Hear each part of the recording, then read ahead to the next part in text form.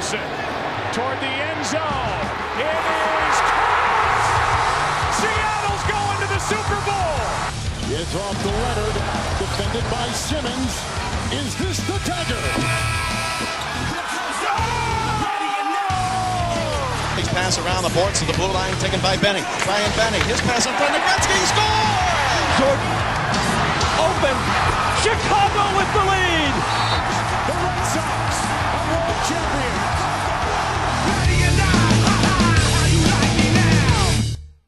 Hello and welcome to the latest episode of the ASI podcast. I am your host, Darren Marr, of course joined by my esteemed co-host, Ian the Dynamo Kelly. Of course, this is the ASI podcast, the only podcast you need if you want to listen to two regular Irish guys talking about what they love most about American sports. That is, of course, the NBA, the NFL, the NHL, and now and again we talk a little bit of baseball too, but we're still both learning about that.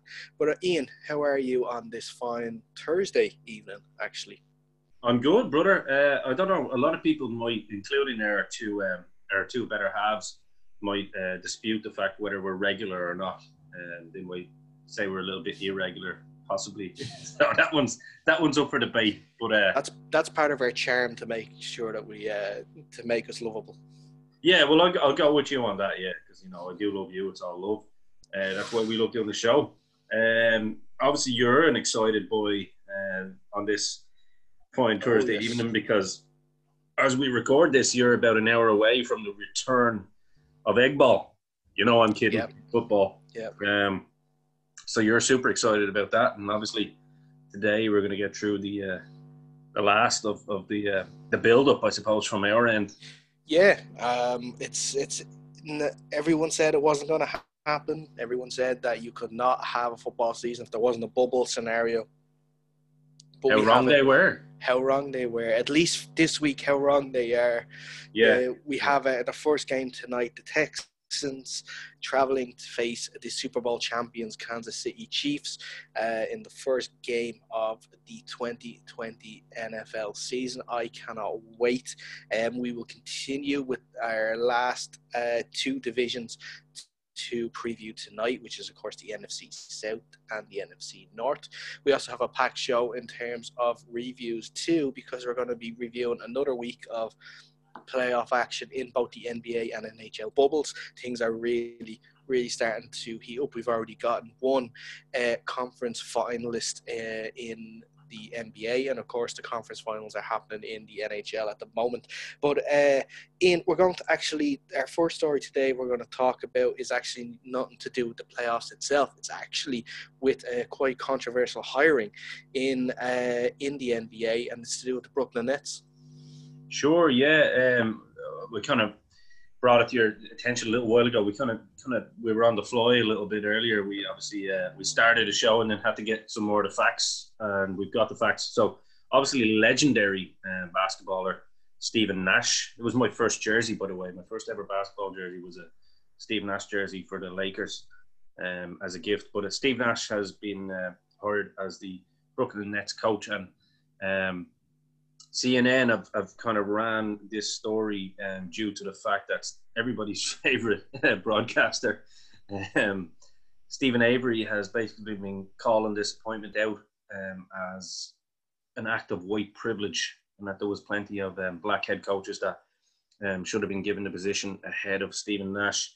Now, I don't know whether yourself and myself need to get into a debate on whether, because that is down to opinion as well, right? Because, it's Stephen Nash's first head coach gig, I believe. Yes. So, in my opinion, I'm looking at that as a positive move for the Nets. And I know you mentioned as well, he's really good friends with Kevin Durant. Is that right? Yeah, he's trained a lot with Kevin Durant in the past, and Kevin Durant thinks fairly highly of him, yeah. So there's obviously been dialogue there. And the way I would look at it, I would look at Stephen Nash personally, and I'm looking at this just purely from a basketball point of view, is that he'd be a young coach. He's obviously done his I don't know, his equivalent of badges and stuff like that, I suppose. His education, I suppose, looking at it from a coaching standpoint, and probably a young coach being able to bring some kind of new ideas into the Nets as well, because the Nets are stacked with talent. But yeah, the reason it's become controversial is because CNN and in particular Stephen Avery have been just running with this whole thing about white privilege, which Now we should mention as well that Stephen Avery is separate to CNN as well. Sure. So Stephen Avery was on he has his show ESPN First Take. That's where the comments originally came from, and CNN obviously ran with the story of Nash's response to it. Yeah, no, I did say I did actually say Avery and CNN, so I do apologise. I probably should have made that a little bit clearer, just to be sure. But yeah, 100%, you're correct there, Dara. But the problem that we have here again is kind of one side of the media using this as a political agenda now to kind of separate from what a lot of people are seeing anyway, to kind of create a divide between two different skin colors. Let's be fair. That's really what it boils down to. Two different skin colors and it doesn't need to be that way, in my opinion, in anyone's opinion, in any right-minded person's opinion. We should all be together and just trying to get through this COVID thing as best as we can, first and foremost, and try and get back to some sort of normal life. And I think everybody from both sides has probably learned a lot during this. Certainly the people on the ground, the everyday people like you and me, and for the politicians, this is another dime and another notch in the belt in terms of who they could potentially get on their side for voting come November. So it is unfortunate that the likes of CNN and Stephen Avery and ESPN are allowing this kind of thing to be done as a political move. It has affected NBA, which we have discussed previously. It has affected their ratings, no matter how much people want to come out and try and defend that. And the people that are usually defending it is either the TV companies or the owners of the bubble that are in the bubble. But no doubt it has affected their ratings. In terms of the appointment itself, I wouldn't have necessarily called it I don't even think there would have been controversy if Stephen Avery hadn't have even mentioned that comment. Would you agree? I would agree. I think it's misplaced for Stephen Avery to say that.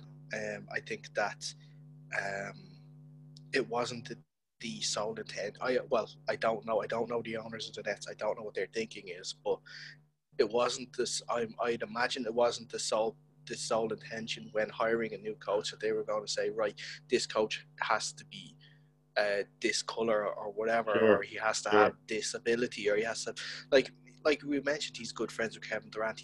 The owners are going to take that into account because they want to keep their star players happy. Yes, Steve Nash hasn't got a lot of any head coaching experience, but he has got 18 seasons in the league, which has to count for something. He only retired 5 years ago in 2015. So that's very, very recent. It's not like they hired, Billy Jobs from, a local college, But see, this is the whole thing as well, where if you look at it from one point of view, we see it here in normal day life. Say, when you sort of go for a job and you want to go for a job and you're looking through, and they say required experience needs 3 years experience in this certain field or something like that. And you're thinking, well, how am I going to get that experience if they don't give me the job? So this is the thing with Steve Nash. Steve Nash hasn't got any head coach experience. How is he going to get it if no team hires him? Gives him a chance, yeah. Exactly. So, how are you going to get head coaching experience if you don't get a job as a head coach? He's gotten a job as a head coach right now. So that's that. I look at it in that sense. It's just I think it's also the wrong sport. You'll probably agree. Sorry for cutting across you there, but on your point there to kind of, go off your point, should I say? It's probably the wrong sport to be trying to create a racial divide in as well, because it's probably there's definitely a lot more a lot more African Americans and blacks within the NBA as players, certainly as well. But even if we look at, say, football, soccer here in Europe, there wouldn't be that many black head coaches. There'd be probably a lot of black staff members in the coaching roles, and I know that's been an argument over here. I still think when you're pushing that narrative, you're trying to push an agenda rather than necessarily who's best qualified for the job. yeah, okay, you could turn around and say the Nets. Okay, Jack Vaughn, I think is free at the moment, isn't it? Himself who's free, I believe he was one of the names that was mentioned that's free at the moment. There was a few names mentioned. There was a few, even I think it was I know this is Greg Popovich's name was there mentioned as well. You know, in it too. But like the thing is, like, but if you're a Nets owner, the point I'm making, you might want to go a certain direction. That's all. Exactly. And what I was actually going to say and it kind of ties into that is, we don't know how that interview went. You know, so he could have blown them away with his vision of what he wanted to do with that team, and they were like, it doesn't matter if he has no head coaching experience. The vision that he has for this team is something that we have to jump on right now, or at least convince them enough to say, yes, we're going to take a chance on that, because they gave him a 4-year deal. So whatever his plan for the team is obviously a good one. Yeah. And that's it. And that's all I'm saying. I mean, it's this whole divide of trying to push people into these sort of arguments is ridiculous. I think Stephen Avery should be reprimanded for making comments like that as well. He works he works in a diverse working environment, where, you know, white people and black people can coexist, and even on panels they coexist. They might have disagreements or whatever, but to be pushing this racial narrative all the time at a time where quite clearly there is political agendas on both sides of the media, by the way. I'm not just going to attack the left. I'm also going to attack the right, because we are a straight down the middle podcast, you and me, for sure. So we're not taking sides in any of this. And I think we've been very balanced on all of our debates on this. And I hope our fans agree with that, because that's certainly what we try to deliver. It just seems that a lot of this at the moment is coming from the left side. And that does not mean to say that we are right-wing people and, you know, we're against everything. That's not the case. I do think when you're bringing your political agenda into sports, this is the kind of mess it starts creating, and the kind of conversations that people don't want to be having. Dara, you and me take pleasure in this podcast when we set it up not to get into a political show, because otherwise we would have created a very different type of podcast. Yeah. We fell in love with you know, with hoops being shot and people going hard in the paint. We fell in love with, you know, football. I look forward to this football education as well, and I'm enjoying the kind of journey so far. And then obviously you getting, you know, really into the ice hockey as well. This is why we, as two Irish guys who don't live in the United States of America, want to bring this kind of broadcast to you, and that's what we want to talk about. However, unfortunately, you know, these are issues that sometimes need to be talked about. Not issues, news stories that need to be talked about. And we won't spend too much longer on it. But I would agree with you there, Dara. I think it's clutching at straws here. I think it's creating tension and divide where there doesn't need to be any. And what really we should be talking about is, you know, the crunch time now. All teams going hard in the paint in the conference finals. You know, which I think it's a nice segue now, to get off from that. Unless there's anything you want to add to that, is there? No more. I think everything's been covered. Yeah, like, so we'll move on, and we'll actually talk about the games themselves. Yeah, that's where I wanted to go. Yeah, we'll talk about the games themselves, because we have a team now in the Eastern Conference Final. It's a team that probably no one thought would make it, and of course it's the Miami Heat finishing all their except series one over. Man. All except the one man. Casey Kernan. Casey Kernan did call it, but he didn't call the Celtics doing well, which we still have our hopes on. Well, they were my two teams that I called doing well. So I really all of my eggs kind of are in that Eastern basket really now, aren't they? With Boston and Toronto, because I believe yourself and myself had kind of had that debate on a very first show that you thought the Celtics would actually do better than the Raptors, and I thought the Raptors would do well. So we're kind of but I think we're both kind of enjoying that journey too, because definitely enjoying that series for sure. Yeah, for I mean, and we'll talk about it, because just last night, double overtime needed by the Raptors to overcome the Celtics and to stay in the series, drawing a 3-3. Kyle Lowry with an unbelievable shot there in the end of second overtime to seal the win. I like looking back at the game. I thought that the first quarter was unbelievable. I think it was like 50-48. The scoring was unbelievable in the first quarter. Sort of tailed off for the rest of the three and sort of was a more steady, consistent one. But I think the Celtics would have left that game disappointed, knowing that they had a chance there to seal it. Psychological, yeah. I think the psychological damage could be massive heading into this seventh game. Now I think it's tomorrow night. The seventh game is. Let me just double check here while I have it. Yes, the seventh game is tomorrow. So I don't know. I think I still think that the Raptors are going to turn this around fully. I think the psychological damage done in that game last night, I think might just be too much for the Celtics to overcome. Yeah, I'm kind of in agreement with you there. I mean, obviously being an Irish fan, we all have like a little bit of an affiliation with the Celtics, you know what I mean? In that sense that like it's more of a respect thing, you know what I mean? It's more of a patriotic thing, isn't it? When we see the Celtics going around, we're like, there's an Irish team from Boston. But, you know, leaving that aside, the one that has the leprechaun on the crest. Yeah, exactly. Yeah, it's very stereotypical. Yeah, Irish lives matter. Irish leprechaun lives matter. Yeah, there's the stereotype. I want to leprechaun lives matter. Yeah, I want to get some SJW stuff going here on a campaign for the Boston Celtics. Change that bloody logo. I mean, the Raptors was kind of my team. Even early on, as you know, because I didn't really kind of feel that the Magic were going to do anything really. I was happy with that one game against the Bucks. I thought they'd done well to kind of just stay in the series and keep it, I suppose, in some way respectable. But I've kind of fallen in love with the Heat. I know it sounds a bit ironic considering they're kind of my rivals, but I've kind of fallen in love with the Heat and the way they play. I always had always had a soft spot for the Heat anyway, just purely from the LeBron days. I know it seems like sometimes I rip on LeBron on this show, but that's only sometimes for his political, campaigning during this bubble. But LeBron has really kind of kept to himself the last few weeks, and it's shown, as we can see. But the Heat, I've really, really been impressed with the Heat. To be honest with you, the Heat would actually be my favourites to probably win the whole thing at the moment. Because I'm always a champion of the underdog, and I know everyone's expecting either the Clippers or the Lakers to win it.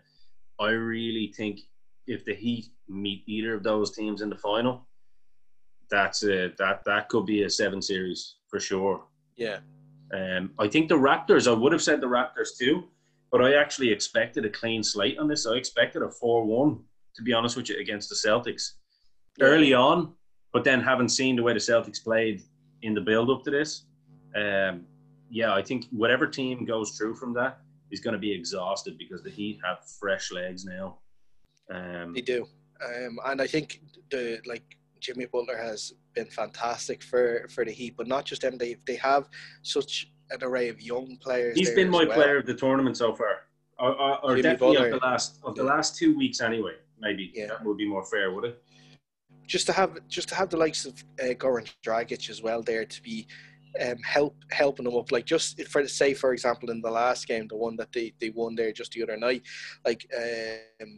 Dragic there going for 17 points with Jimmy Butler.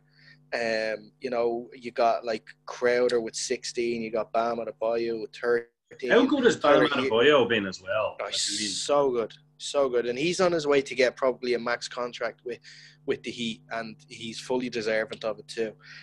Tyler Hero has been probably one of the standout rookies this year. Obviously, the likes of Zion and Ja Morant will get the headlines, but Tyler Hero's been really good really solid for the Heat, not just in the bubble but in the whole season. Yeah. So they are a team to really, really fear, and I think whoever comes through, like you were saying, whoever comes through that 7th game now tomorrow night, they will have to try and turn it around.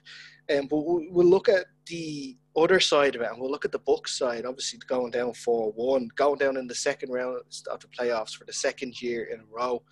Of course, Giannis didn't play in the final game on Tuesday due to a high ankle sprain. Yeah, what do you think? Do you think it's a bye-bye Giannis this year? Now, he did come out and say he's not going to ask for a trade after the game, but look, you can't.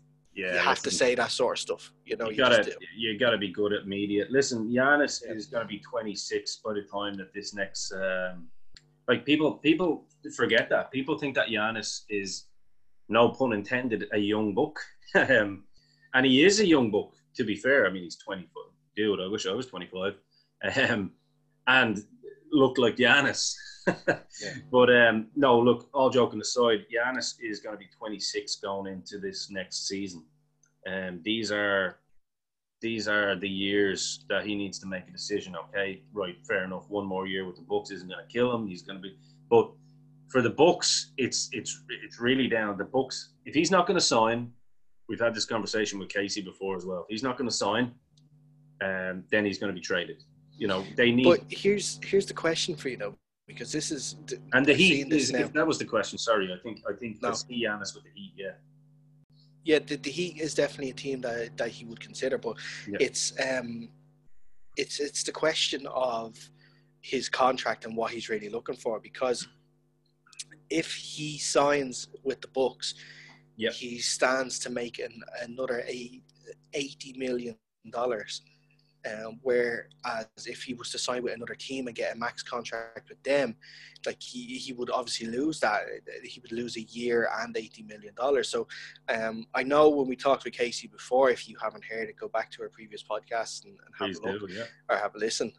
But he did mention that money is not the sole choice of where he's going to go. So it's going to be interesting. He just wants to go to a winning team. And the thing with the Bucks is that they have one of the oldest teams. And if they were to say to him, we're going to build a new team around you, they're going to have to build a lot in a short space of time. And I don't think they can do that. Dude, that would be a 3-year deal. You know what I mean? Or, 2 at a stretch, but it would be a 3-year deal. Then you have to. Then if it is like that, and you're Giannis, you have to decide. Look, if these guys are saying it's going to take 3 years, do I hang around for these 3 years and 29 then probably not win for 3 years, where I could have spent those 3 years winning somewhere else to try and get for them to get to the level that we need, and then maybe by the time those 3 years happen, maybe my championship window is gone, and I never win one. Yeah, I mean, I think it's quite clear. I do see the Miami Heat as the obvious choice for him, purely because I think looking at Giannis and, you know, listening to the people around him and anybody that seems to know his personality, I don't think the 80 million will kill his. I think it would kill him more if he took the 80 million and then killed his kind of chances of winning things, because obviously now we've seen all of the critique from the fans and critics saying that, you know, Giannis is overrated and Giannis is this and Giannis is that, and, you know, some of it may be true, some of the critiques, and some of it is probably very, very harsh. I don't know, but one thing I do know is that he is the MVP, you know, and defensive player of the year. Exactly. So I don't think, I'll be honest with you, I don't think the Lakers is an idea for him, purely because I don't think he's that type of guy that's just going to go. But I wouldn't rule out the Warriors. I do believe that. I'm glad you brought that up. Actually, if you were going to put a gun to my head and said, right, Dynamo, 2 teams that Giannis is going to sign for, it would be between the Warriors and the Heat for me. I think. I just think the Heat looks very attractive to him at the moment. It's a good city. I know. Casey said as well, it's not always necessarily about that, but it is a good city. I know San Fran is too. So that's two very, very, and that does matter a lot to players, as you know. But the thing is, like, I think the endorsement deals that he'll probably get from joining one of those 2 teams might help bridge the gap that will 80 million obviously arise with the 80 million. Yeah, I think so. I think Miami especially. He can go there.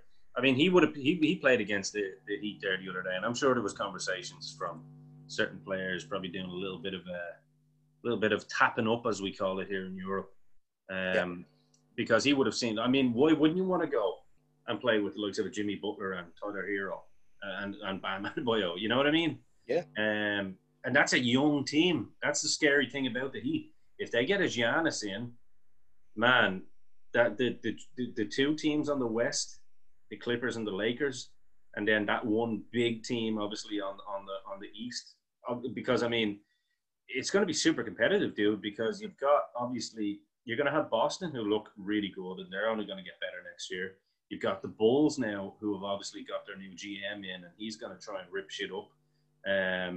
The Knicks, I think, are making all kinds of moves now as well to just completely rip up the book and try and get competitive there. So that's going to be a competitive side.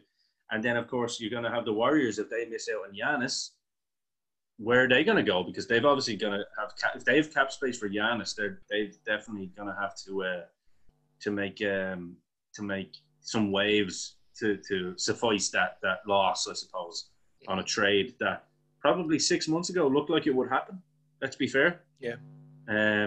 But yeah, like it seems like every direction for Giannis points to Florida.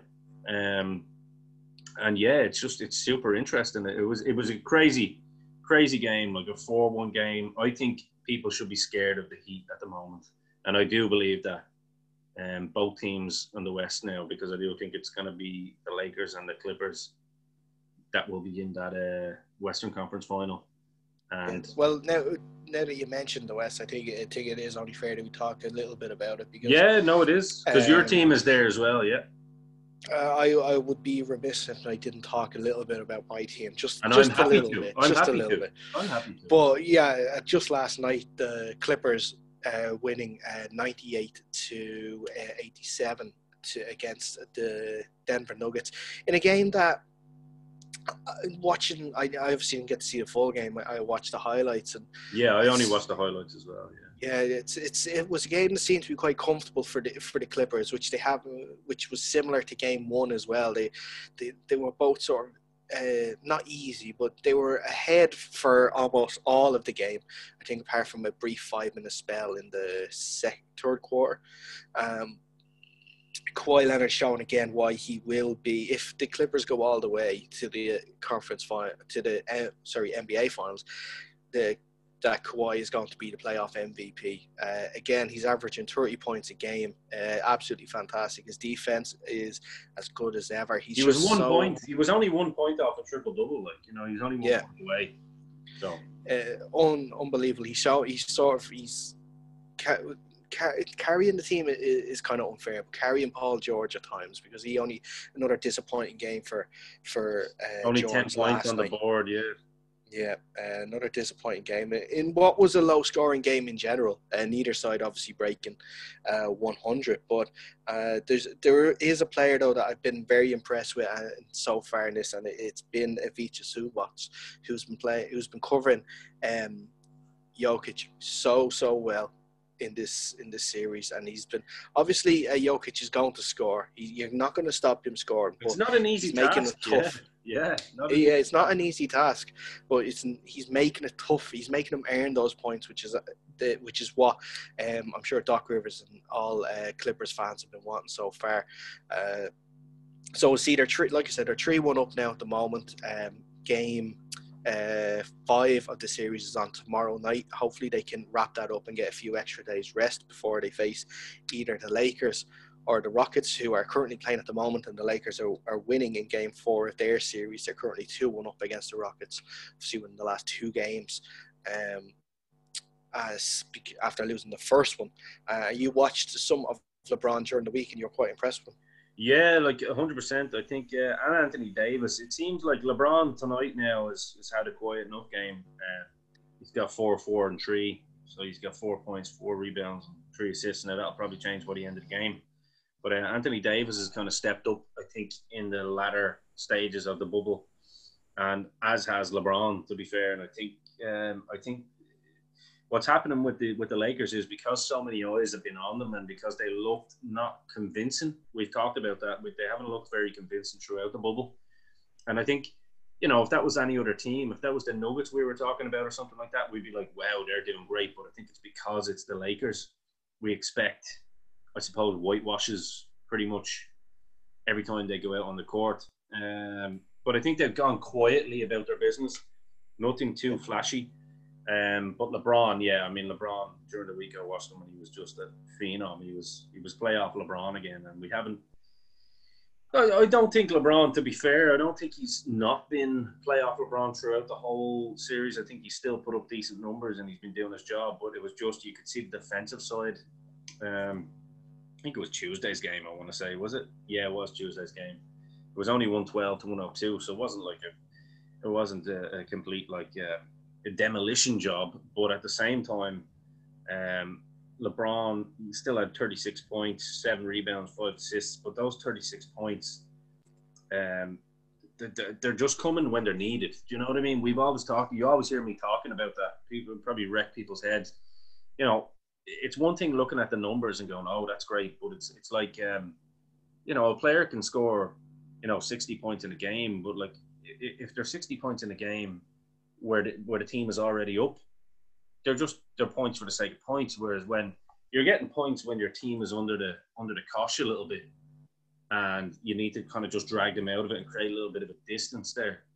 I think that's where I'm seeing LeBron impress me, and I think Anthony Davis is doing really well. Anthony Davis had a hell of a game for rebounds and that as well. 15 rebounds, 26 points. You know, you can see that little bit of what's the word, kinesis coming between the two again. A little bit of telepathy starting to come through their game, and they're looking telekinesis. Good. Yeah, well, I was trying to be too smart. I was like, I know it's telekinesis from my comic book reading days. Well, you were saying kinesis and then like telepathic. I said kinesis.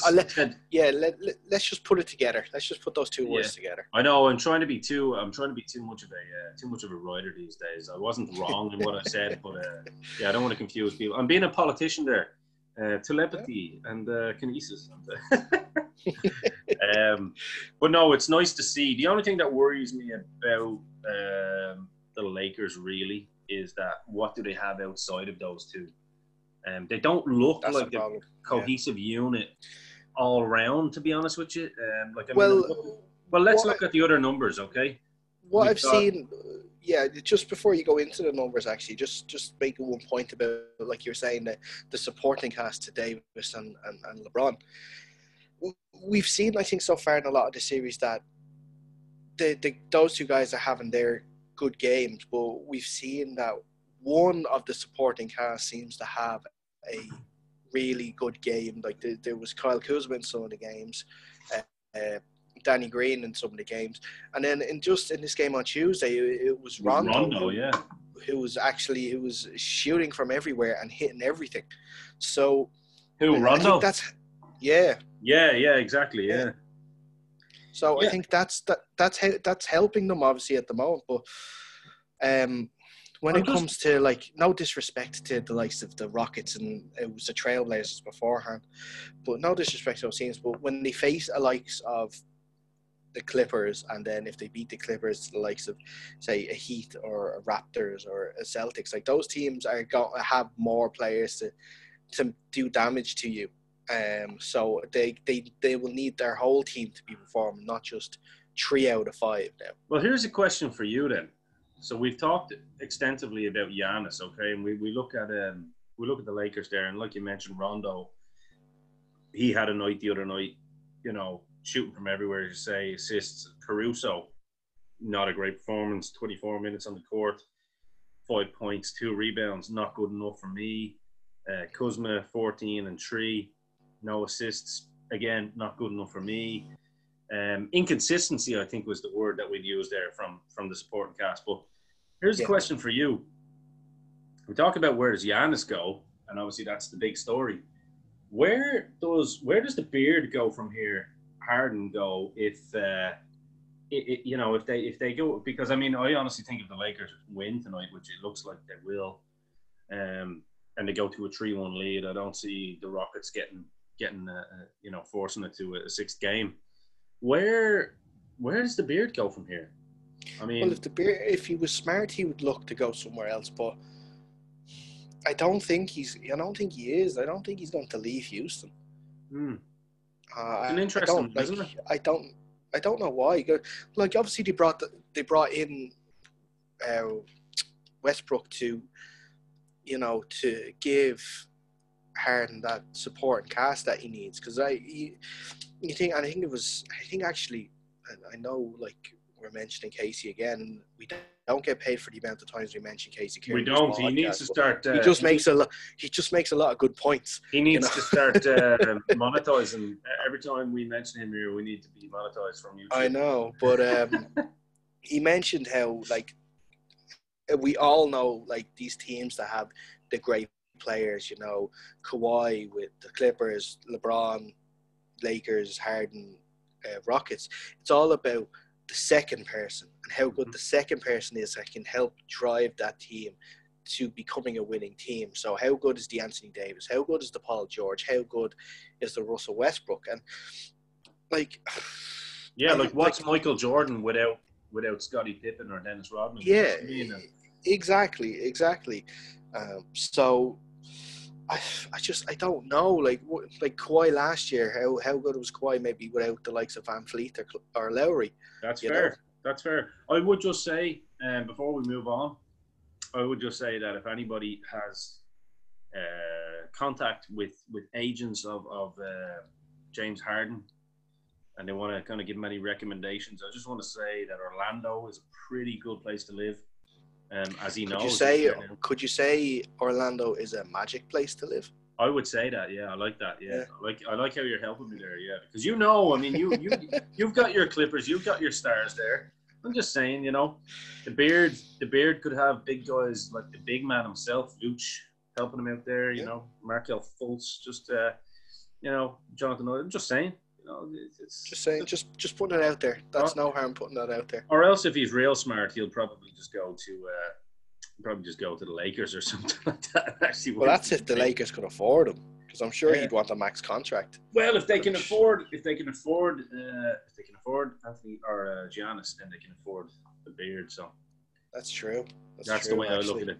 Chicago Bulls is going to be interesting. Before we leave, Chicago Bulls, obviously a huge market. One of the biggest teams. Obviously, the Knicks are a huge market too, but I don't know how many people want to play under their crazy owner. And that's always probably what is going to get in the way with the Knicks progressing, depending on how they look now with the new coach and the new setup. Hopefully, that's a new era for the Knicks. But I think the two big markets there that are kind of sleeping giants, obviously, is the Bulls and the Knicks. But I think the Bulls would be the most exciting prospect out of that. You would probably agree, right? Because obviously they need something, you know what I mean, to kind of bring them back. And they've obviously got the new GM in.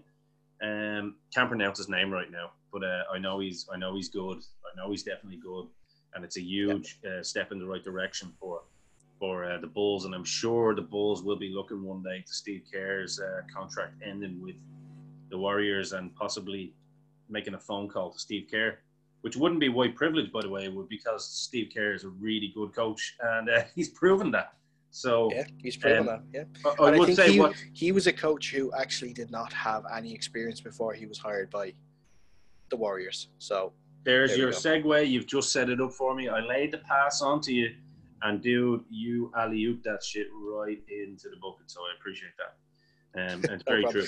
So let's move along. Listen, we'll move on, and what we're actually going to do is we're going to take a quick break.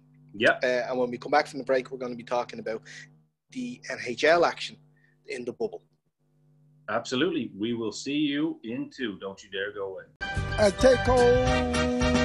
No Mopo.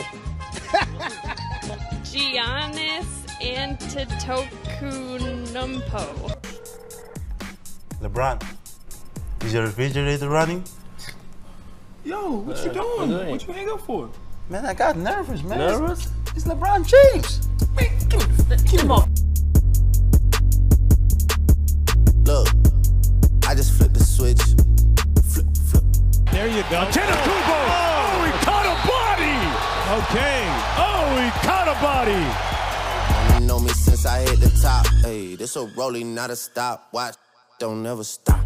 D-line quickness, drives to the basket, rejected by Giannis! Get that out of here!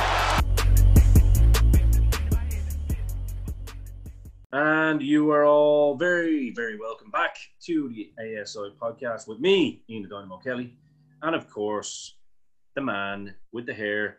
That is Dara Marr. How are you, Dara? You all right? You've taken a break there. You've conditioned yourself. You've piped down the excitement. No, you haven't. Drained the fluids, and I think I should be called not the man with the hair. I think should I be called the Irish beard instead? Well, you've got some nice hair as well, though. Yeah, well, thank you. But yeah, the Irish beard I kind of like the ring of, though. Yeah, but like people would say the beard is sexier, though. Because, you know what I mean?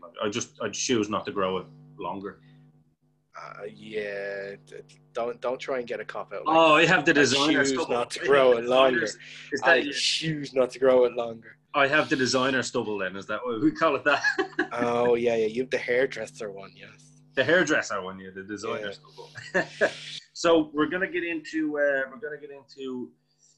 the ice hockey now. Obviously, the NHL is also now coming to its beautiful conclusion, almost, to be fair. We are in the conference finals at the moment in the NHL. It's looking pretty well. It's tied in one game, but I mean it's pretty close to what I predicted a couple of weeks ago. But let's kind of, rather than get too far ahead of ourselves, let's look at it. We've got the Golden Knights against those damn Dallas Stars, and of course the Tampa Bay Lightning, my second team, against the Islanders. Well, my second team is actually the Sharks, but the Sharks aren't anywhere to be seen either. So, but yeah. So which one will we talk about? Will we talk about the Golden Knights first? Will we? Yeah, we should start with the Golden Knights, which is your team that you're rooting for now in the bubble.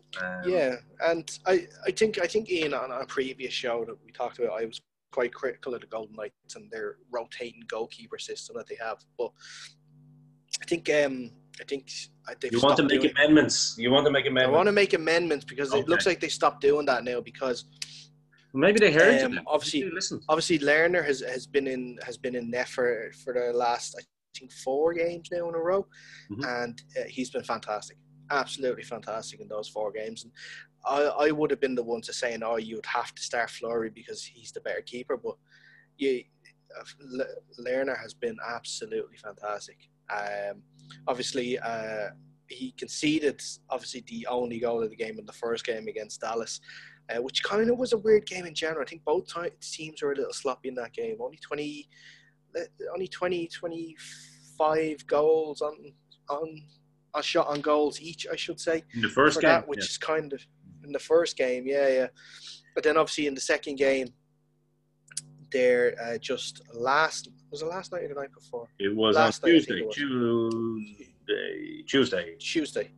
Yeah. So I think they obviously came back, and that was a second period blitz by the Vegas Knights to obviously go three goals in front, and obviously kept the lead there. I think shocked Dallas. And Dallas is.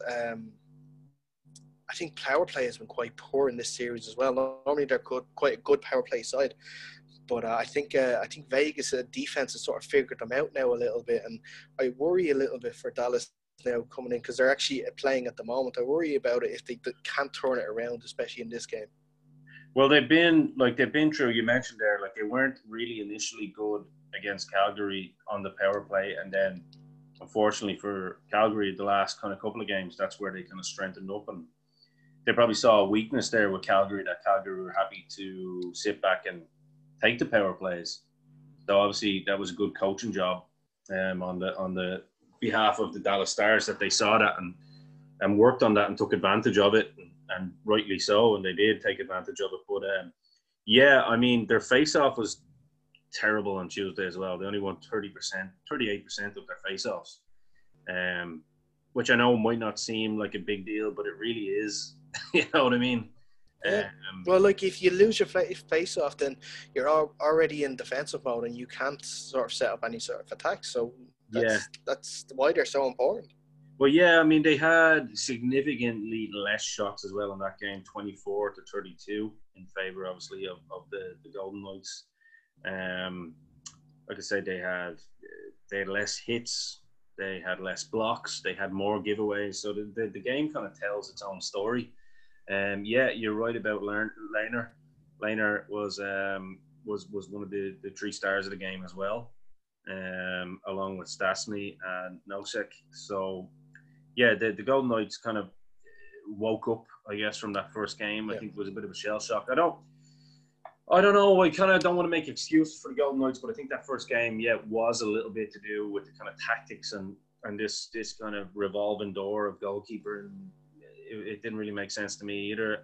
It just looked like they needed a shot of Viagra in that game. If I can be so crude, to be honest with you, because they were shooting blanks.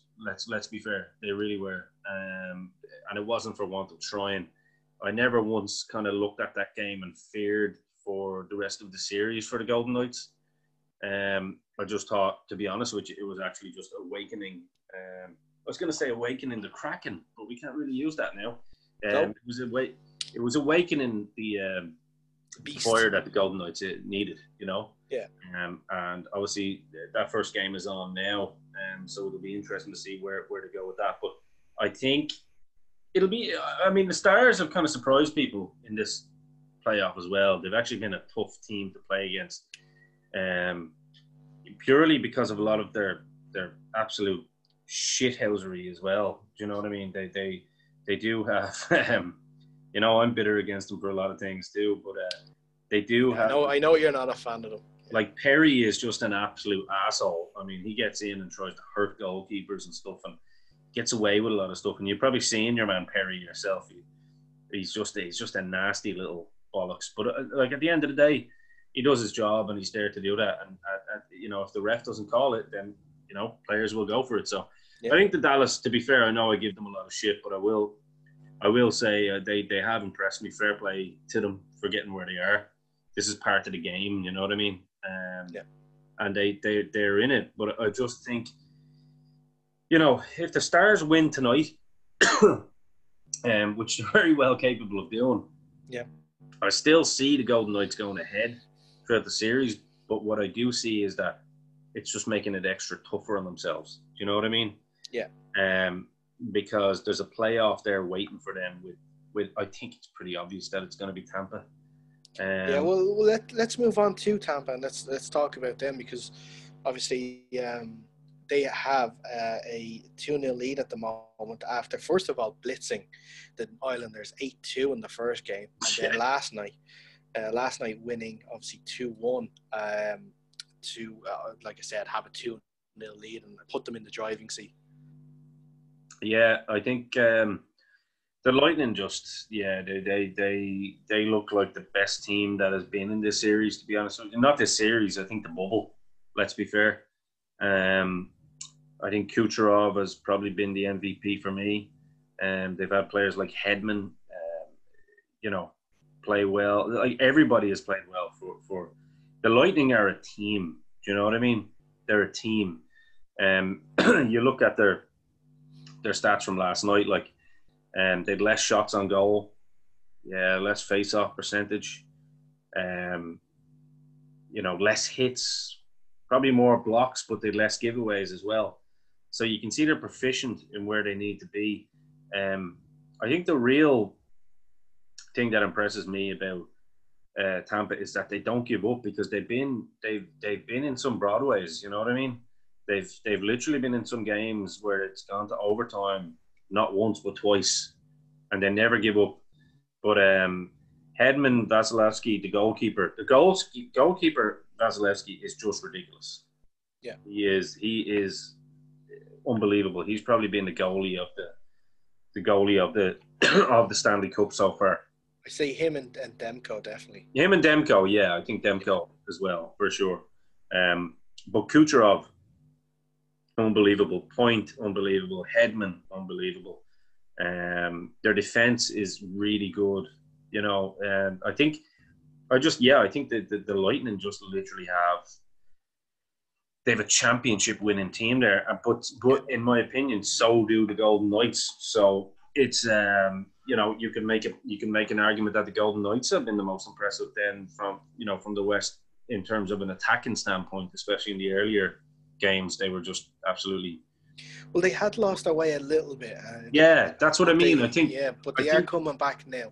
Yeah, I think they're coming back. Whereas I look at Tampa and I think they've been consistently good. You know? Yeah. They didn't. It wasn't like they set their standards too high and then they dropped. Yeah. They've just been consistent.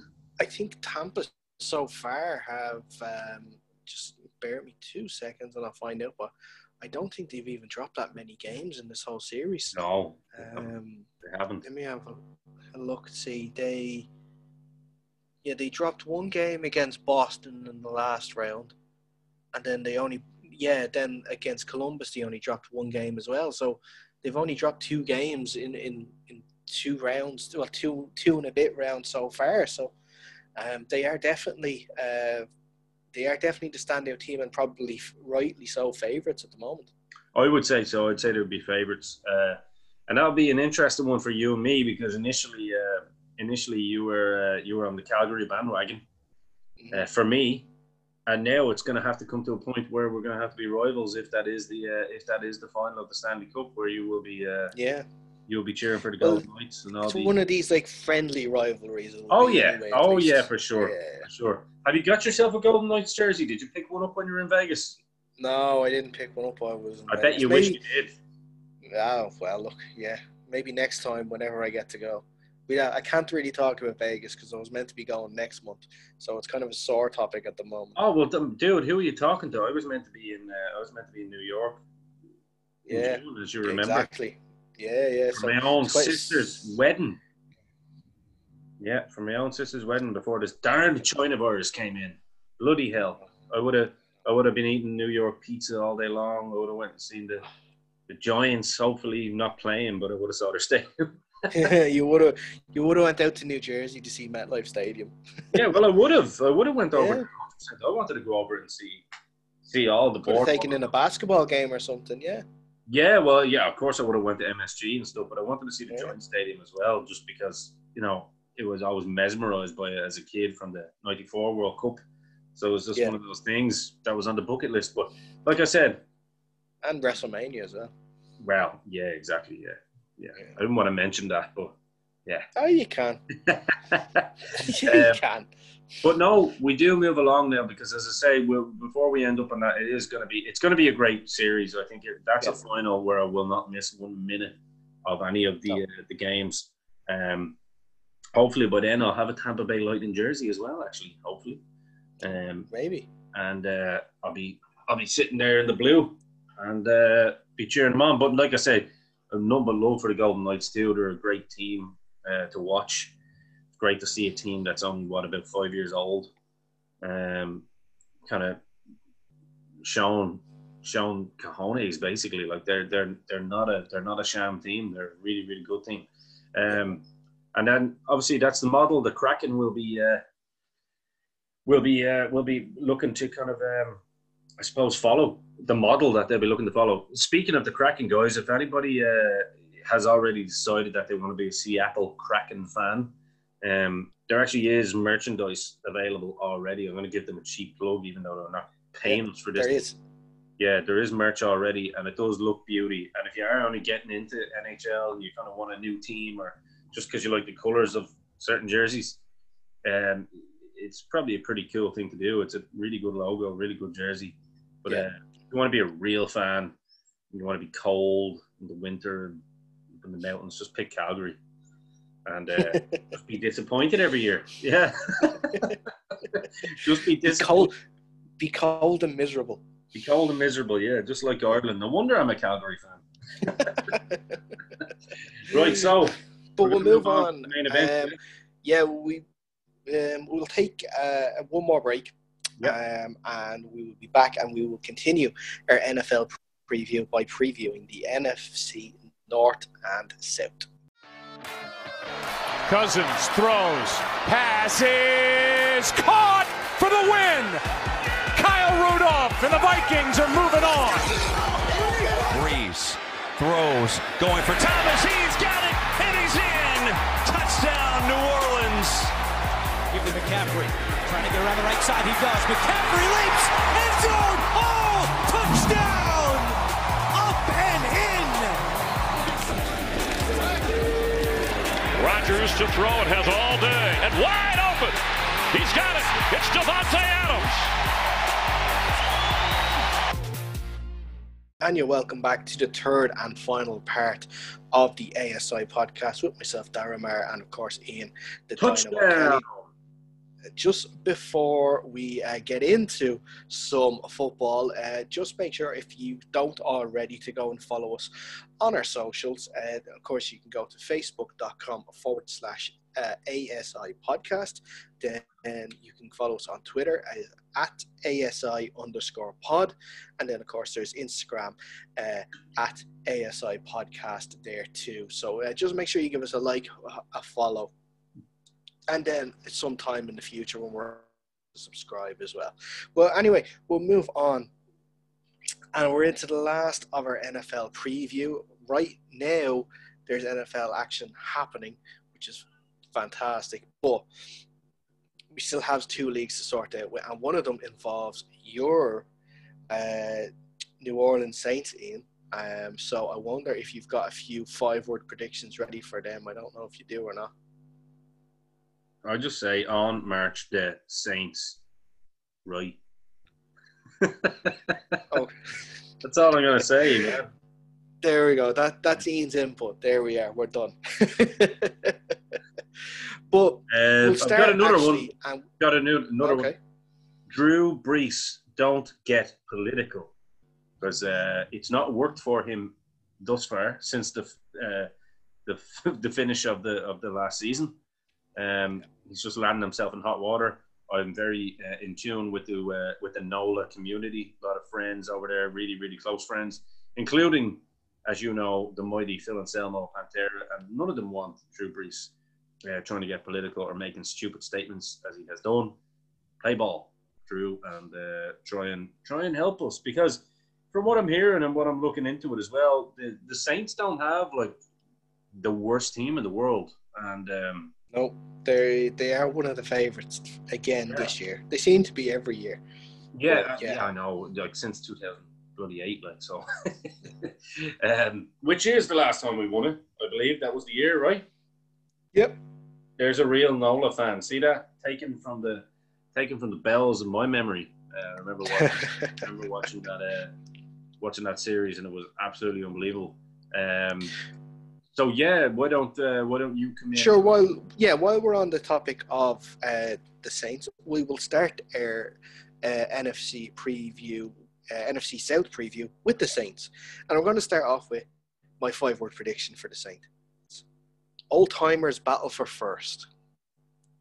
Okay. So, Drew Brees' last year.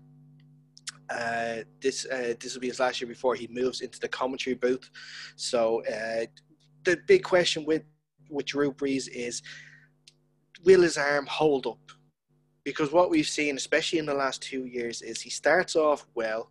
Like, starts off every season well, and he can throw the ball. But as the season goes on, you can see wear and tear. Yeah. You can just see tiredness or whatever, age becoming a factor, because he is 40 years old now. Let's be real. It's becoming like I said, it's becoming a factor, and he can't throw the ball as far as he used to. So they have to become innovative in their offense. And I think one addition that they've made, which I think will help this coming season, is the addition of Emmanuel Sanders, who will play obviously wide out as well, which will help, of course, Michael Thomas, who is the best wide receiver in the league at the moment. So he's got that number 2 there, like we mentioned in basketball. You have your star player, and it's all about how your number 2 player plays. That Sanders is a great number 2 for Michael Thomas, and it gives another weapon, like we said, for Drew Brees. And they've got some good additions, especially in the defense with Malcolm Jenkins joining. So my prediction for them this year is 10-6 they will go. So they'll be right up there to win the division. Now, why I said old timers battle for first is because it's the next team that I'm going to talk about, and it's the Tampa Bay Buccaneers. Of course, Tom Brady at 42, 43 years old. So there's the two old timers. It's still sexy, by the way. It's still sexy. Of course, yeah. Yeah. So I like what you've done there. Yeah, that's really. Yeah, I like that. So who of the old timers is going to win in this battle of first? My 5-word prediction for the Tampa Bay Buccaneers: Tampa Bay will be okay. So they said Tom Brady is there. He's with the Bucs. He's got all these weapons. He's got some great wide receivers, some great tight ends, some great running backs.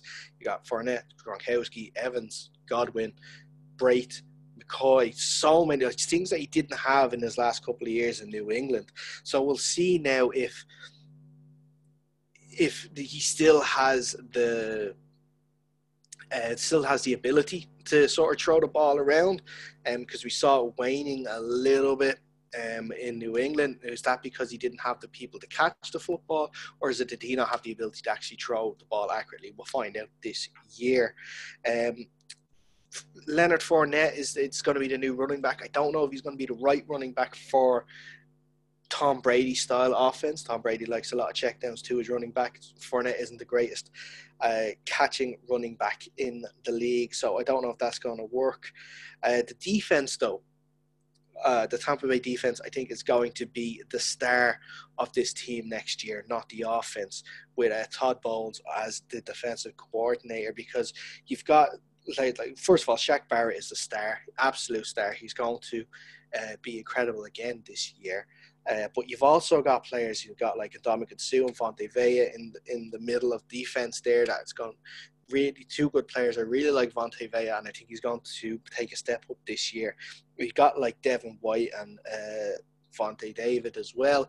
So few questions in the backfield, but the front seven especially is loaded, which is going to cause a lot of teams a lot of difficulty. But my prediction for them, in the battle of the old timers, I said the Saints will be 10-6. I also have the Bucs finishing 10-6. I think it'll actually be a dead heat. Both teams will actually finish with the same record, and it will come to who wins the face-offs to obviously win the division. We'll move on to the next team. Which will be the Saints, so let's finish with that. Yeah. I will say the Saints, just to keep you and Phil happy. And all of NOLA. Not just them. And all of NOLA. You're an Exhorter fan as well. Don't you forget Kyle Thomas. Kyle Thomas from Exhorter listens to this podcast, so we want to keep him happy too. He'll be happy to know. Okay. For the three, you guys especially. Sorry, Kyle, Phil, and Ian. For just you three. The Saints are going to win the division this year. And we'll be rooting for Seattle for you, so don't worry. Thank you. That's all I ask, because we're going to need all the help that we can get. We'll go to the next team, and that is the Atlanta Falcons. Boom! So the worst. Yeah, let's go. My 5-word prediction for the Atlanta Falcons. A girly exit for Dan. So Dan Quinn is the head coach of the Atlanta Falcons, who is under a lot of pressure.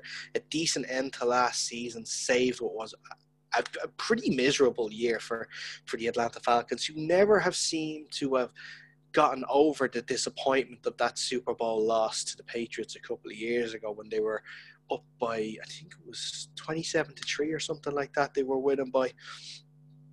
They've not gotten over that hangover. And I still think they're still living in it. Todd Gurley, of course, coming over from the Rams. Still question marks about his arthritic knee, so we'll see how long he can sort of hang around there. The defense need to stay healthy, especially because their backups, it's a big drop-off from starter to backup, I think, with the Falcons. And like I said in my 5-word prediction, I wouldn't be surprised to see someone like Dan Quinn end up losing his job during the year. I mentioned it with the Jets coach, Adam Gase. I think it's the same with Dan Quinn. I think he's on a bit of borrowed time. He's definitely on the hot seat, and another bad season could see Dan Quinn, unfortunately, lose his job. My prediction for them is to go 8-8. So they will start off bad, lose a lot of games early. Dan Quinn will lose his job. Whoever comes in to take over, whether it be a temporary or permanent basis, will sort of steady the ship and make, again, like last year, make chicken salad out of chicken shit. You know, just make the season somewhat how can I say, presentable. Put a shine on it. put a shine on the season somewhat. Even though I shouldn't give a 5-word prediction for them anyway. Why? Because it would be, although it'd probably set a bit of rivalry up here. Actually, if I did do it, it would be super fuck the Atlanta Falcons. Yeah, that's what I have to say. Okay. Well, look, no one has to... Very educated, grown-up assessment of the Atlanta Falcons. And to be honest with you guys, I'm shitting you. I'm just trying to create a bit of buzz, a bit of heat here.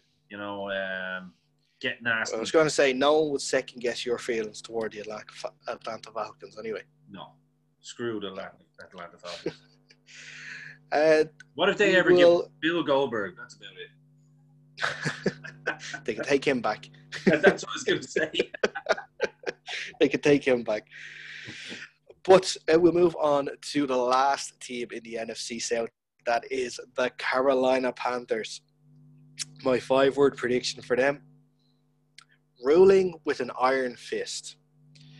Of course, Matt Rule, in his first head coaching job in the NFL, of course, he's done some fantastic work in the college game, but this is the first big job that he's going to have, and he's cleared the decks. He's gotten rid of a lot of veteran players. Oh, really? Well, the likes of Luke Keatley, he retired. He wasn't kicked out of the team. He decided to retire. You've got Craig Olsen. Probably because he knew what was coming. Yeah. Craig Olsen and Cam Newton also have left the team. All these players, of course, from their Super Bowl run there a couple of years ago, unsuccessful Super Bowl run, got to the Bowl and lost, of course, to Peyton Manning's Denver Broncos that year. Teddy Bridgewater now is the quarterback with the Panthers. I think he is the perfect quarterback for their star player, who, of course, Christian McCaffrey is probably, I think, the best running back in the league. He likes these check down passes. He doesn't throw the ball far, so it'd be perfect for someone like Fitzpatrick to continue his fantastic run that he's on. 1,000 yard last year, which means 1,000 yards rushing and 1,000 yards receiving. So absolutely fantastic year for him. See if he can hit that again. Looking forward to seeing more of Brian Burns again this year. Also looking forward to seeing Derek Brown on the defense. He's made a lot of player ads on defense, especially with the draft. He is known as a defensive coach. Robbie Anderson playing at obviously wideout this year on some big money after leaving the Jets. He could be a surprise standout. Just watch out for that. But I still, like I said, before you give your prediction, can I ask you a question there? Because you'll be the man to ask. When you get a new coach like that coming up from the college game, because this will probably go back to what we spoke earlier about, like a brand new coach like Steve Nash coming into a basketball scenario. But in football here, when you bring a coach like that literally just rocks the apple cart and literally pretty much throws the apple cart out the window, to be fair, and shakes it up in such a big way. And as you mentioned, a team that had a pretty good playoff run, didn't quite get there, but made a good run of it. What does that do in an NFL environment with a team that big? Does that? I mean, is it make or break? Is it under the orders of the owners, or is that where you're going? Right, I'm the boss and I'm coming in to change this whole dynamic, or what? Well, I think, especially with this situation, it's an interesting one because they have changed owners in the last couple of years, and they've obviously had Ron Rivera, who's been their head coach for a long time as well. And I think maybe the change was necessary in terms of just a new slate. They're getting rid of some of the veteran players, some of those players that hung on from that Super Bowl run that I think maybe lived off that a little too much.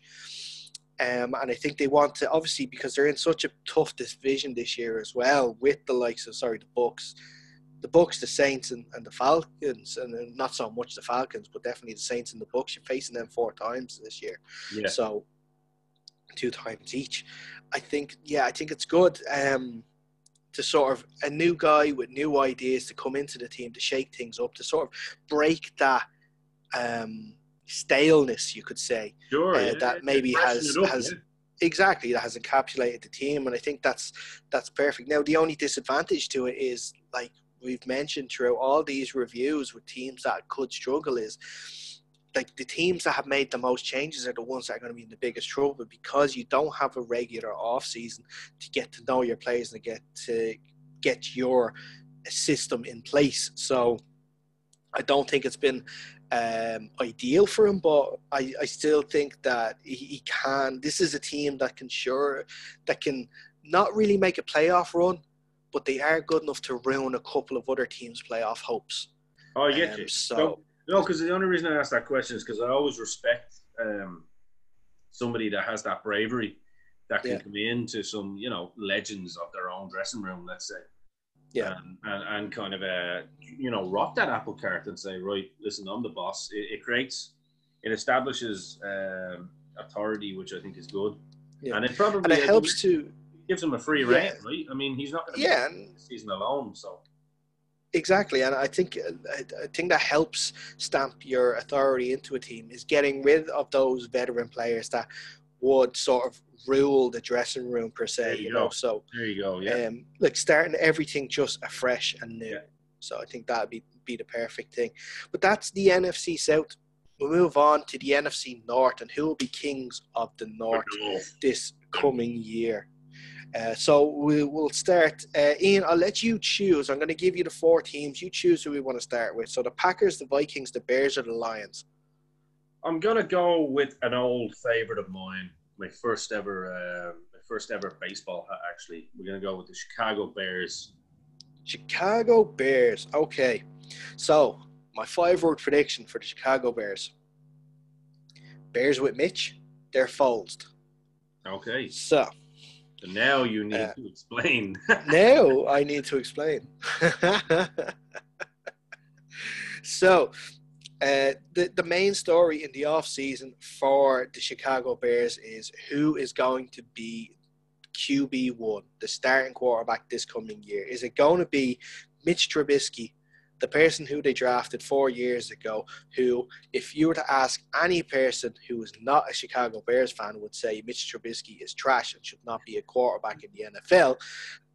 Or do you go for the person that they brought in this offseason in Nick Foles, Big Dick Nick, as he's called, after winning the Super Bowl for the Philadelphia Eagles a couple of years ago against the New England Patriots? I do remember that series as well, yeah. And we found out this week who is going to be quarterback 1. Who? And it's not Foles. Oh. Mitch Trubisky is going to be the starting quarterback this Sunday. And it's, well, for me, it was an eyebrow raiser. They are really trying to make Mitch Trubisky work. The only reason why Mitch Trubisky still has a job in the NFL at the moment, I believe, is because his coach is a play-calling genius. Okay. He is getting the best plays together to get the best out of Mitch Trubisky, I believe. And Mitch is still trying his best to mess that up, and he's doing it quite well, actually. Does Mitch have something on coach, possibly? I don't know. Maybe he has some dirty pictures or something, or some text messages. Something right there, right? Because I've heard this story, which is actually funny because I do follow Chicago sports quite a lot. Not for no other reason other than, like I mentioned, Chicago Bears, Chicago Bulls. It's always been kind of one of those, places that in Ireland has a lot of relevance when it comes to teams. Yeah. So I'm actually Cubs, the Blackhawks, they every them. Yeah, exactly. So that's a strange one. So obviously the coach is a really good tactician by the sounds of it. Yeah. But Matt Nagy is the coach. He is a great play caller for offensive plays, and all he needs is a competent quarterback to take that team to the next level, I believe. But he has one by the sounds of it, and he won't start it. Right? He has one that can do competent, yes, in Nick Foles. I don't know why. Like I says, Mitch obviously has something on him. I don't know what it is. Yeah. Was he on Epstein's flight at all or something? There's my 5-letter prediction. Were you on Epstein's flight? What's going on, Coach? Coach, you got to wake up, brother. Come on, man. But like I said, the thing that though the Bears have been known for in the last 2 years anyway has been their defense. Yeah. Since the acquisition of Khalil Mack, they've been sort of known as one of the meanest defenses in the NFL. Last season, they definitely weren't, and this year, I feel that they are going to take another step back. I fear for that defense a lot. I think teams have figured out ways to deal with it, and I do fear for the Bears this year. That's why I actually have a prediction of them going 5-11. I can't see them winning a lot of games if you're going to stick with Mitch Trubisky. So with this kind of prediction, man, that's a pretty nasty one, actually. Sorry to all my Chicago brothers and sisters listening to that. Yeah. But this man knows his stuff, so he might not be wrong.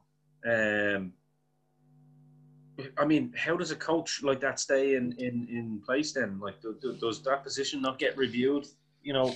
Well, see, like I don't know why, but it's coach and it's GM as well. GM is Ryan Pace is his name, and he was one that drafted Mitch Trubisky. And just for context, Mitch Trubisky was drafted in the same draft as the two quarterbacks playing right now at the moment, Deshaun Watson and Patrick Mahomes.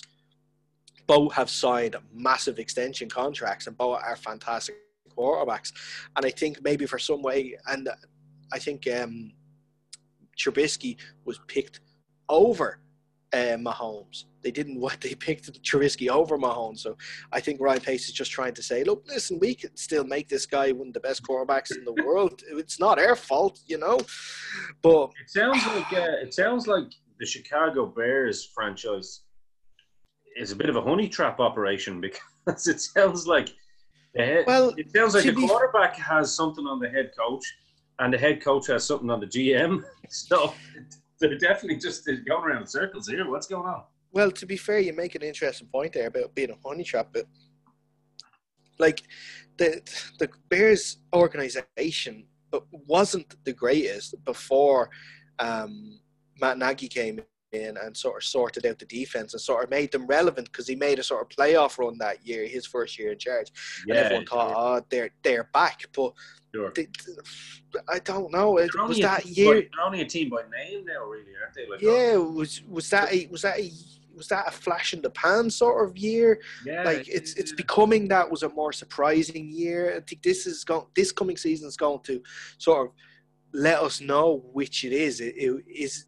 Was like last year the blip, or was the successful year a blip, and they're going to go back to mediocrity? This is what we're going to see. And obviously, from my prediction, I think they're going to go back to mediocrity if they continue with the likes of Mitch Trubisky as their quarterback. Yeah, it is. But we'll move on. We'll move on to the Detroit Lions. And my 5-word prediction for the Detroit Lions is: Crash Matt won't save Patricia. So Matt Stafford is back after missing most of last year with a broken freaking back. And I still don't think that's going to be enough to save Matt Patricia's job as head coach. I think he's another coach who's in a lot of trouble if his team doesn't perform this year. They let their all-star Pro Bowl cornerback Darius Slay leave, and they drafted Jeff Okudah, who will be a star at cornerback, but I don't think he will be this year. So that leaves them a little light on the defense. They have an interesting battle going on at running back between Jonathan Swift and Kerryon Johnson. But other than that, like, this is a poor team. It's a poor side, and I don't see, like, Kenny Golladay, their wideout, is a star. He's the one shining star in a pretty grim sort of team. They have a really, really tough schedule this year as well, not least facing the Vikings and the Packers 4 times, but the other teams that they're going to be facing too. I said the Bears are in trouble with a 5-11 record. The Lions, I believe, are going to go 4-12 this year. And I think Matt Patricia is going to lose his job as well. I think this could be the year that a lot of teams decide to make the change and get rid of a lot of coaches that just aren't working. So I think it's going to be another tough year for Detroit fans. Being a Detroit Lions fan in general is just tough because they never seem to have a good side. They never seem to go on a run ever. So I guess I have a 5-word prediction for that then, by the sounds of that. Yeah. Like the old Kiss song says, you got to lose your mind in Detroit, right? Well, look, if you continue to be a Detroit Lion fan, you definitely lost your mind anyway. Oh, man. I didn't even know they were a team. I'm only kidding.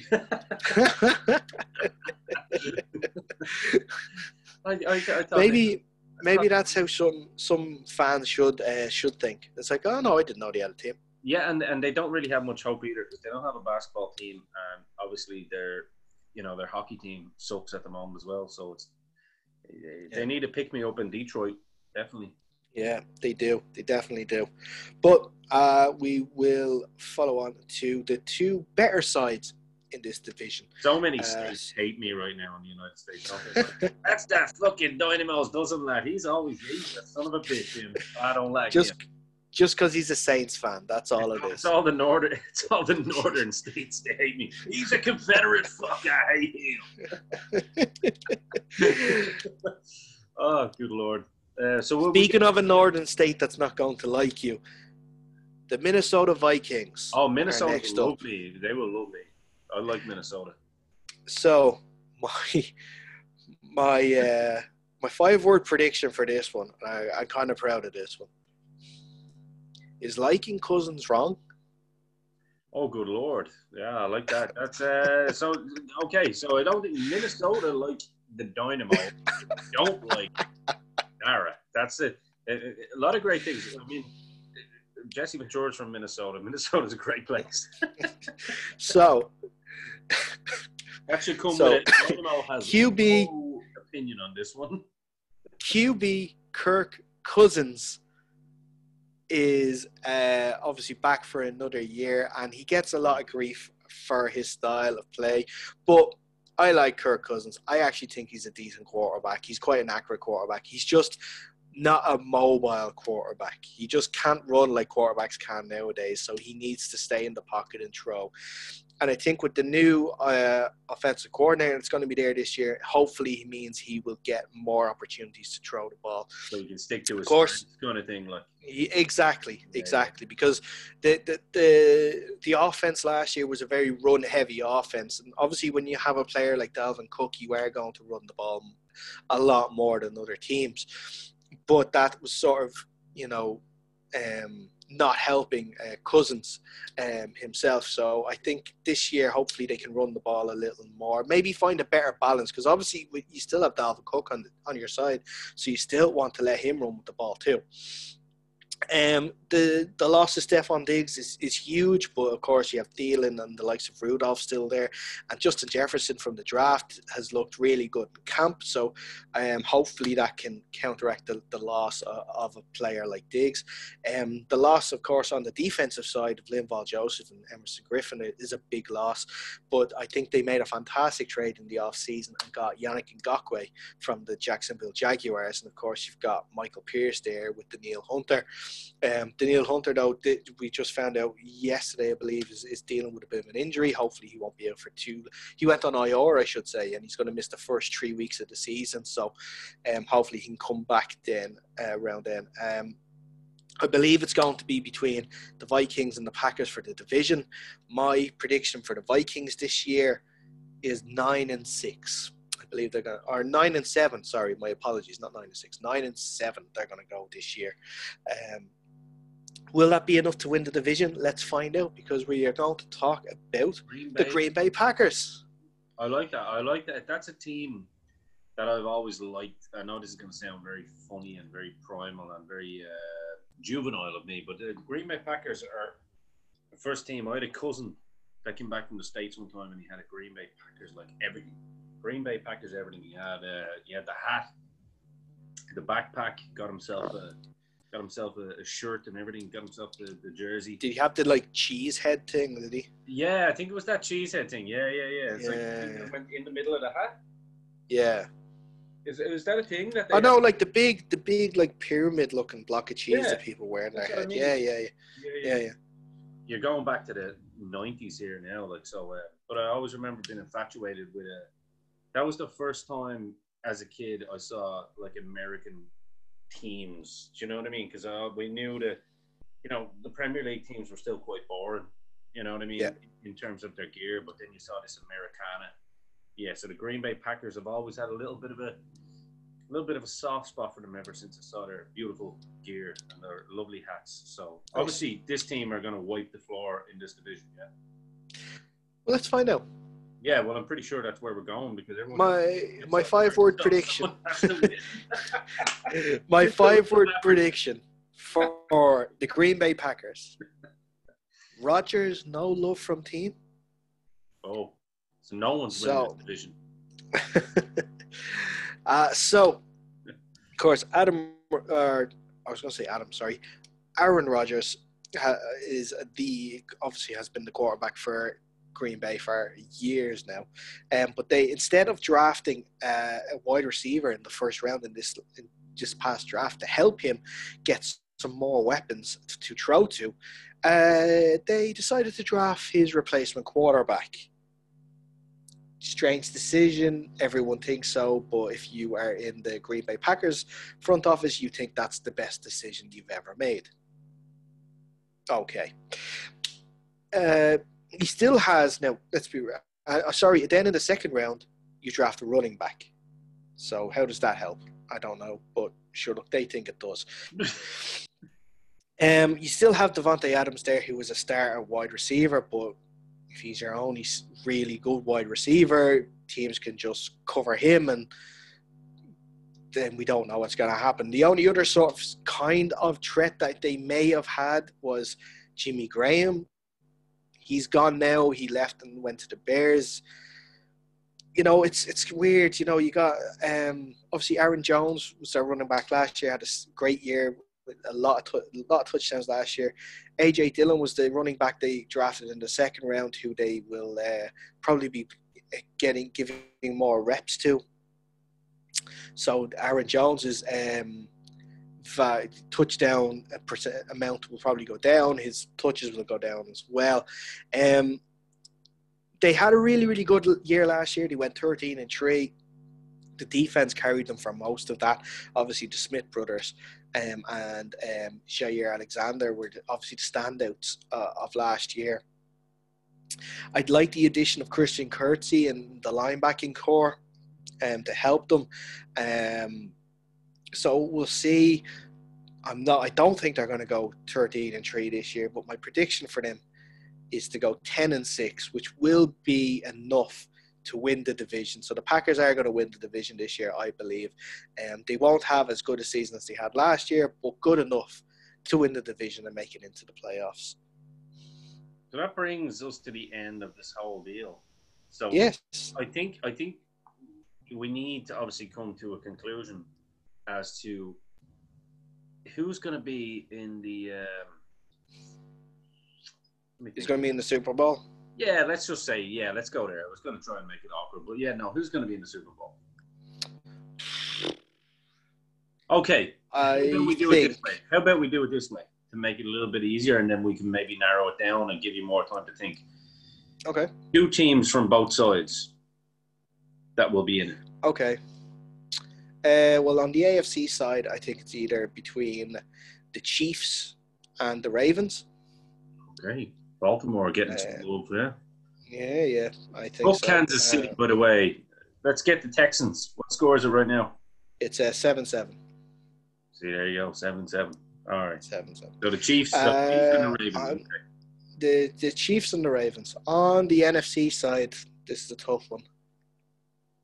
I'm going to go to Saints. And the Saints and the 49ers. I don't like saying the 49ers, but I think the 49ers. Okay. So I think we can probably narrow that side down, and you think the Saints might just make it out of the 49ers and the Saints, yeah? Yeah, I think so.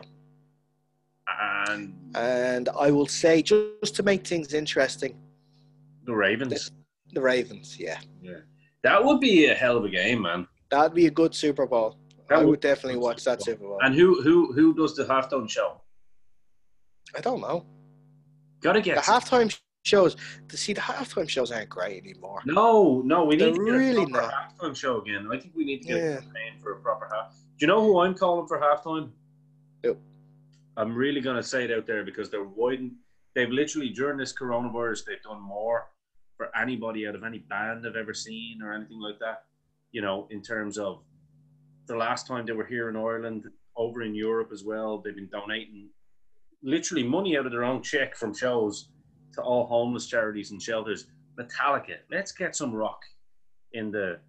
Let's get Metallica. I think that's one thing that's missing. But see, because it's such a pop culture event, you know, they want a pop, you know, all this shite. I know. Well, we should get Metallica there, but that'd probably be white privilege though. So we probably need to get like I don't know, Wu-Tang Clan. Yeah, Wu-Tang Clan. I like Wu-Tang Clan. Be no problem for me. I like Wu-Tang Clan are good. You know, but yeah, you know what they'll probably get? They'll probably get like a mixture of like, you know, like Post Malone and, you know, Travis Scott and all these like different ones. All these silly people with like tattoos on their face that they shouldn't really have tattoos on their face for. You know what I mean? Like did anyone ever, like Joe Rogan had Post Malone on his podcast and they just sat down and I think they took mushrooms or something. And it was like, would you not just ask the guy, why have you got so many ridiculous doodles on your face? Like, I mean, I cannot tell you one Post Malone song. I can't. I've heard Post Malone songs. A few of them are good. I need to check him out because he seems like a nice guy. I'm not actually ripping on the guy. He seems like a pretty cool dude. Like listening to him. But I guess like we're getting lost here a little bit. But big wrestling fan as well, actually. Listen, if you're in America and you're not a wrestling fan, then fuck you. It's like the old if you don't chew Big Red, then fuck you. That's where that came from. I don't really mean, but listen, if you're a pro wrestling fan in America at the moment, I feel sorry for you. So the Saints and the sounds like a good. I'd say Saints and the Ravens Super Bowl this year. Ooh, and you think the Saints could do it this year? You think it's possible? You think it's obviously you think it's possible if they're getting to the final. It would end Drew Brees' story in the NFL perfectly. It would be nice, wouldn't it? Like, because I mean, I think for all the hate that Drew Brees has been getting at the moment recently, you know, for whatever political reason, like it's silly, really. And I think if they don't win the Super Bowl this year, they're not going to for a long time. Yeah, because it could be because once Drew Brees is gone, how do you replace that? You literally you're trying to find like your next star quarterback, and like you said before, that's not they don't just come around every draft. Let's be fair, you know what I mean. So exactly. it's gonna be interesting. I might win with the Saints now on Madden, although I'm not up to date on Madden, so I'll have to learn this one before I get the next one. Before I drop another. Have to learn how to play it, Before you drop another 70 quid. Yeah, you know what I mean. It's but yeah, that's an interesting. I like that. You put a lot of work into that. I enjoyed it too as well because it gives me a little bit of clarity on certain teams and stuff. A little bit disappointed hearing about some teams that might not do well. That I have a little bit of a. Yeah. Well, like the thing is, I could be right and I could be totally wrong on a lot of things. Of course, but teams that's could the beauty surprise. Of prediction. That's the beauty of it, though, isn't it? Yeah. Beauty of prediction, you know. But you play the game, so you have an idea. You have an idea, which is good. I always like to listen to people that play the game. There's a couple of people I know that are playing it now as well. And they've kind of come up with similar predictions too. So that's an interesting one. I mean, next week. It's going to be interesting because we'll obviously have a couple of games played, right? Next week we'll have the first round of fixtures totally finished, so we can review them and sort of talk about the main talking points from the league. What sort of surprises took place, if any? Am I on track with my predictions? We'll find out. But I think this is a great point to end it. Ian, thank you so much, as always. We will, like I said, we'll be back next week to review the first round of games in the NFL.